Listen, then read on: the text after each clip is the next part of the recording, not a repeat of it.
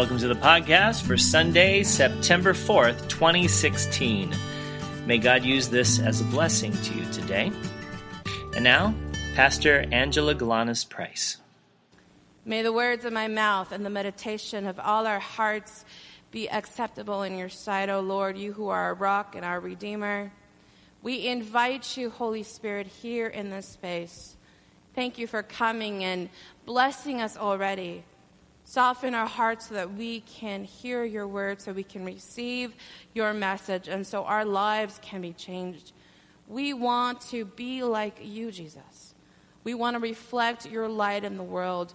So change our character and make us more like you. In Christ we pray. Amen. Liar, liar, pants on fire. Now, how many of you have used this phrase before? I want to see some hands. Okay.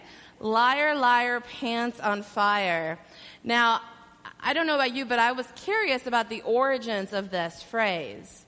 And I was looking on the internet, and one of the stories that it presented was with the little boy. He saw his dad, this is a country boy, he saw his dad smoking a cigar, and he really wanted to try it. So when dad wasn't looking, he went into the smoke box, grabbed a cigar, and he headed out to the shed. And there he lit it, and of course it smelled. Dad smelled the smell, the smoke coming from the shed, and he started walking towards the shed. And the boy heard the footsteps of Dad, quickly try to snuff it out, but couldn't. He tried really hard and put it in his back pocket. Dad comes in and he's like, I smell smoke. What's going on? And the boy, of course, tried very hard to deceive his dad. No, Dad, it wasn't me. I don't know what this is, and so forth. And all of a sudden, there was a spark in the back of his pants. The cigar caught on fire of his pants, and so he was on fire. And the dad said, liar, liar, pants on fire. Literally, your pants are on fire. Your lie is evident, my son, basically he was saying.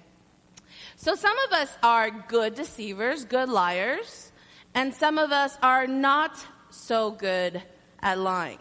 And there's actually a test. And we could do it this morning. Were you ever curious if you're a good deceiver or a bad deceiver? Has that ever crossed your mind? All right, so here's how it's going to go. I want you to imagine, and play with me, because I know you want to know. Imagine the letter Q, the capital letter. There's a circle and a tail to it, right? So I want you to take your finger right now. Nobody's looking, trust me. Nobody cares. And write the letter on your forehead. Just take your finger and put a circle and then put the tail, right? All right. Some of you put the tail on the right. Some of you put the tail on the left. If you put the tail on the right, you're a bad liar. If you put the tail on the left, congratulations, you're a good liar. Some of you are laughing because you know it's true. Either way. The reason why is because this lady, Pamela Myers, she's known as she's the best-known expert on lying, and she's certified fraud examiner. Pamela Myers says that people that write the Q with the tail on the right, they're writing it from their own perspective. People that are writing the tail on the left, they're writing it from the other person's perspective. Hence, they're high monitors of self and are good at monitoring what other people want to see. Hence, they could be, if the opportunity came up, good liars. Now, how much lying happens like in a day? I know we all think that we're good Christian, honest folks, and I know we are. But according to Pamela, 10 to 200 times a day you will be lied to. So somebody is lying. There's a lot of lying going on. In fact, she says strangers lie 3 times in the first 10 minutes they meet. Curious. Extroverts lie more than introverts, maybe because they talk more. Men lie 8 times more about themselves, and women lie more to protect others. She goes on to say that lying starts from the beginning of our birth. Babies, she says, begin lying even when they cry. They cry a little bit, they pause to see if anybody's looking, and then they lie more. They keep crying. 5-year-olds, she claims, are very good at flattery. That's how they get themselves out of trouble. If you have a 5-year-old, you know what this looks like. 9-year-olds are good at the cover-up. They're able to cover up. She claims that college students will lie to their parents, specifically their mother, 1 in every 5 interactions. There's a lot of lying going on. She claims that we are in a post-truth society and that we have a deception epidemic. And this is true because most of us, especially when we feel threatened, especially if we feel like we've been stuck in a corner and we're trying to preserve or survive or whatnot, we will lie to get out of trouble. It's a part of our biology, but God wants us to have good character. Why? God calls us to have a vulnerable, honest relationship with God and each other. You see, my friends, if we think that lying, we'll get ahead in life by lying, we miss this opportunity to have the relationship that God wants for us. You think, well, if I say a little white lie to the person I love, it's not a big deal. But where does it stop? Where does the lying stop? One lie then leads to another, and then your whole relationship is based on a lie. Yet God calls us to have these vulnerable, honest relationships, these authentic relationships. God asks for us to present our authentic self, not our pretend self, our authentic self in relationship. When we read the Bible, the Old Testament and the New Testament, all the different stories, what's peculiar about this Judeo-Christian book is that the stories are blatantly honest. Think about this. Most people that write history, don't they write it with the idea, in the past at least, how to make themselves look the best? I mean, history is known that the victor creates history, writes history down about how good they were and so forth. But the Bible has stories about how awful people were.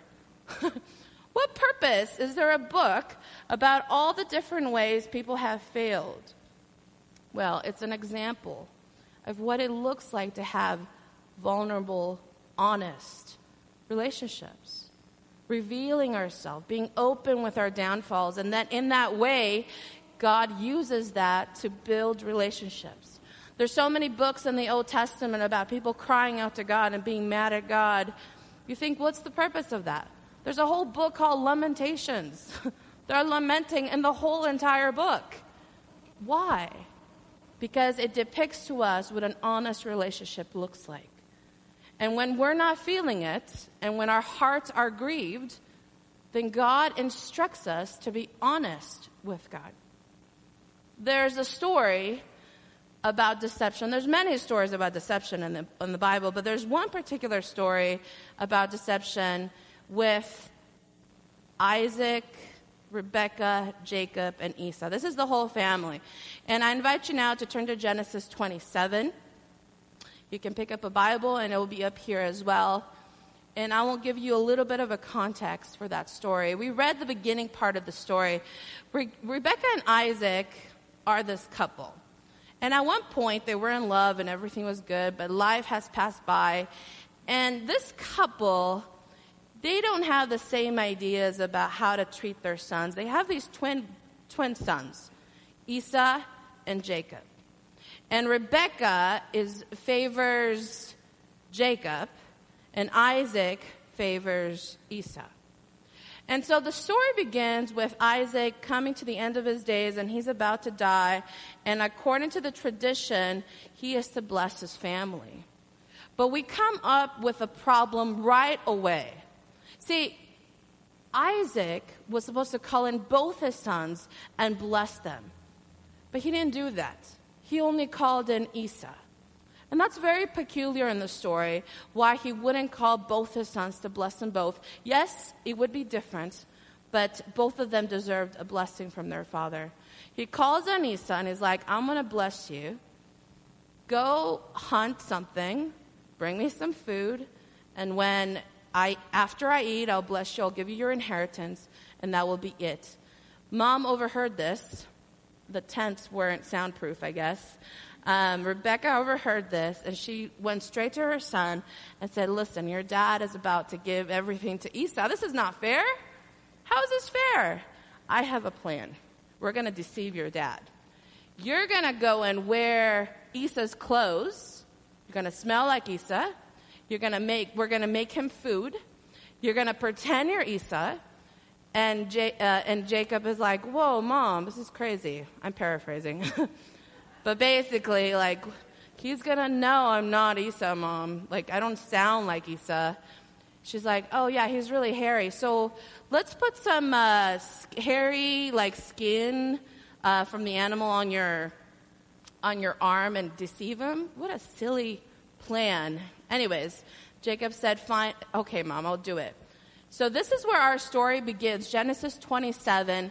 He's going to enter into his dad's tent. Back then, they lived in tents. And he's going to try to deceive his dad because he believes he deserves a blessing and the inheritance. So this is what happens. Verse 18, Genesis 27, starting at verse 18. So he went into his father and said, my father. And he said, here I am. Who are you, my son? Jacob said to his father, I am Esau, your firstborn. Esau came out like a second earlier than Jacob. I have done as you told me. Now sit up and eat of my game so that you may bless me. Wow, he's really forceful there, telling his dad, sit up, eat, and bless me, right? But Isaac said to his son, how is it that you have found it so quickly, my son? He answered, because the Lord your God granted me success. So a couple things here. Number one, it's the Lord your God. It's not the Lord my God. So we see here that Jacob did not have this relationship, this authentic relationship with God. And we don't know why. We don't know exactly why the relationship wasn't there. And number two, not only did he lie to his dad, but he took God's name in vain. He professed that God did something that God didn't do, and that was against the 10 Commandments. I mean, this is a way to really blaspheme against God. Yet Jacob here was trying, you see, one lie led to another. It kind of snowballed on him. Verse 21. Then Isaac said to Jacob, come near that I may feel you, my son, to know whether you're really my son, Esau, or not. So Jacob went up to his father Isaac, who felt him and said, the voice is Jacob's voice, but the hands are the hands of Esau. How peculiar that he fell for this, right? He did not recognize him because his hands were hairy like his brother's Esau's hands, so he blessed him. He said, are you really my son Esau? He answered, I am. So he's lied several times here for the blessing. Then he said, this is verse 25, then he said, bring it to me that I may eat of my son's game and bless you.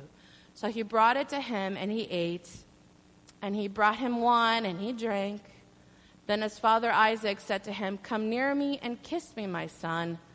So he came near and kissed him and smelled the smell of his garments and blessed him.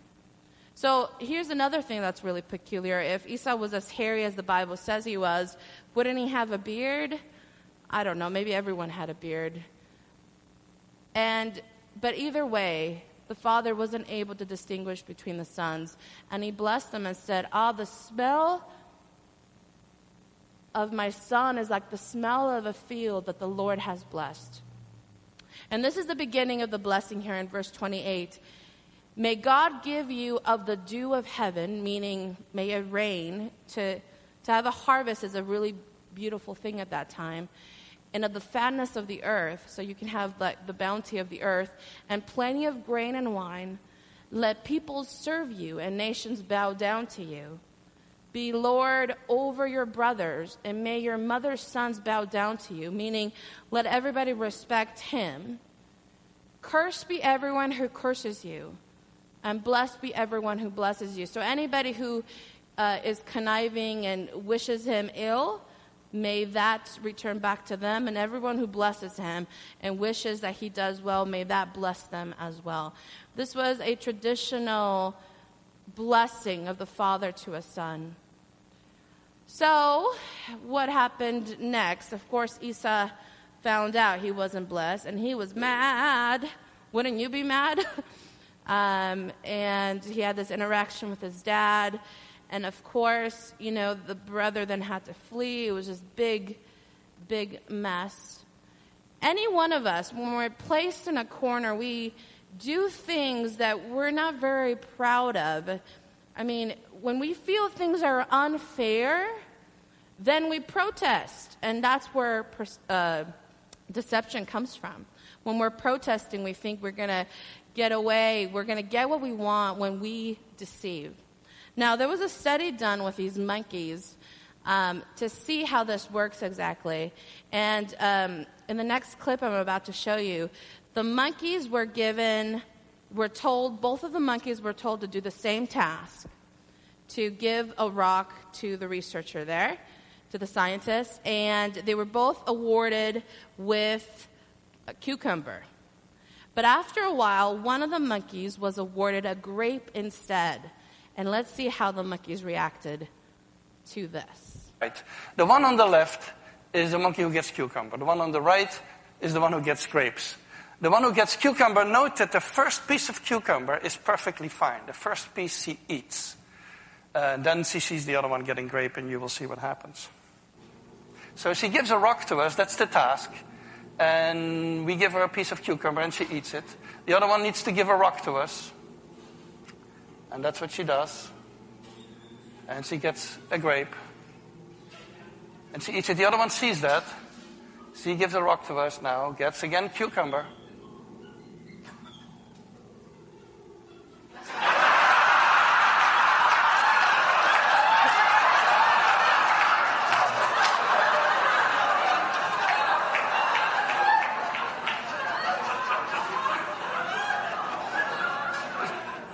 She tests the rock now against the wall. She needs to give it to us. And she gets cucumber again.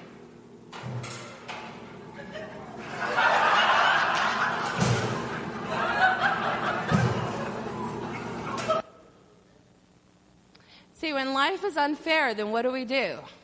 Of course we protest. Of course we say this is unfair. We want grapes too, dang it. A cucumber is not, it's enough if everybody's getting a cucumber, but if somebody's getting a grape, which is much sweeter, then how come we don't get a grape? I imagine Jacob and Esau feeling this tension between the brothers, this tension in that relationship. Now, Jacob lives a life that is filled with deception after that. He's deceived by he flees, first of all, from his home. He goes, hangs out with his uncle. He's trying to marry this girl over there. He's deceived again. Then he deceives the uncle. It's this back and forth deception over deception. And there comes a point now that Jacob has been away from the house for 20 years. And he wants to return home. But return home meant that he had to face what he did. Had to face himself, had to face God, and had to face Esau. The story continues with, before he's able to go back to Esau, he's in the middle of the desert, and an angel comes down and wrestles with him. He's wrestling with himself in that moment, you see. And then he surrenders. I think he faces his deception, and there's a moment of remorse in his heart. And he's able to meet his brother Esau. See, God is interested in our relationships and how authentic our relationships are. So here's this last part. Dr. Dan O'Reilly, he's the behavior economist and psychology professor at Duke University, did a test on this lying to see what prevents people from actually lying, since we all lie. Since we all, if given the opportunity, will lie. Is there anything that prevents us from lying? Is there anything that helps us be more honest? He did this research on lying and cheating, and he basically asked these students to come in. He gave them a test with 10 easy math problems, but he didn't give them enough time to finish it. And he said, I will pay you $1 for each answer. So the first group, they fulfilled about 4 answers, 4 out of the 10. But the second group, he said, after the test was done, he told them, you don't have to actually pass in the test. You can rip it up, and you can tell me how many you got right, giving them the opportunity to lie in that moment. Now, from 4 average, they averaged 7, of course. And then he thought, well, what if I make each question worth $10 instead of $1? Will people lie more? So again, he did this test. He raised the price for each question, and he found out that they didn't lie more, concluding that most people lie or cheat just a little when they're given an opportunity. The numbers didn't go up so much, and why? The reason why most people just lie a little is because they still want to feel good about themselves. You see, if you lie a lot, then you become actually a liar. And nobody actually wants to have that title. So he thought, what can I do to prevent them from lying? Is there anything I can do? So he tried this thing. He asked the students, before they took the test, to recall the 10 commandments. Now, these students weren't necessarily religious or Christian or Jewish. It didn't really matter if they even knew all the 10 commandments, just to see if they can recall any portion of it. And this is what he found. People who were asked to recall the commandments before the opportunity to cheat, or he also advised them in an honor system for some of them, didn't lie or cheat at all. Just the notion of this idea of recalling the 10 commandments kept people from being deceptive, cheating, and lying. Isn't that interesting?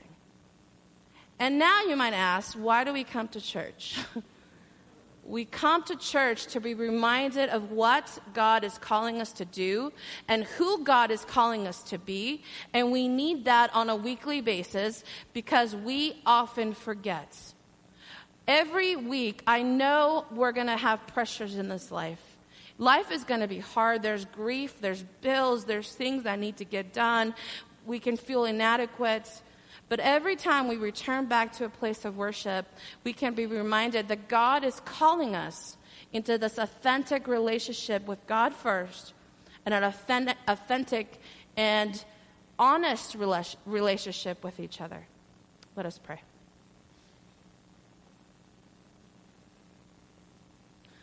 Oh, Lord, thank you for the ways that you remind us of the people that we're called to be. Yes, Lord, it's true that when given the right opportunity, we fall so quickly. We forget, especially when we feel pressure, oh God, we can deceive one another. We deceive ourselves. We live in this lie. But God, you are calling us out of this. You're reminding us that we belong to you, that we are your children, and that you've called us to have character and an honest, authentic relationship with you. So, God, this morning, encourage us, empower us to be honest people, to change this world that we live in. Even though we're a post-honest society, let us be the leading force to make this world an honest place again. In Christ we pray. Amen.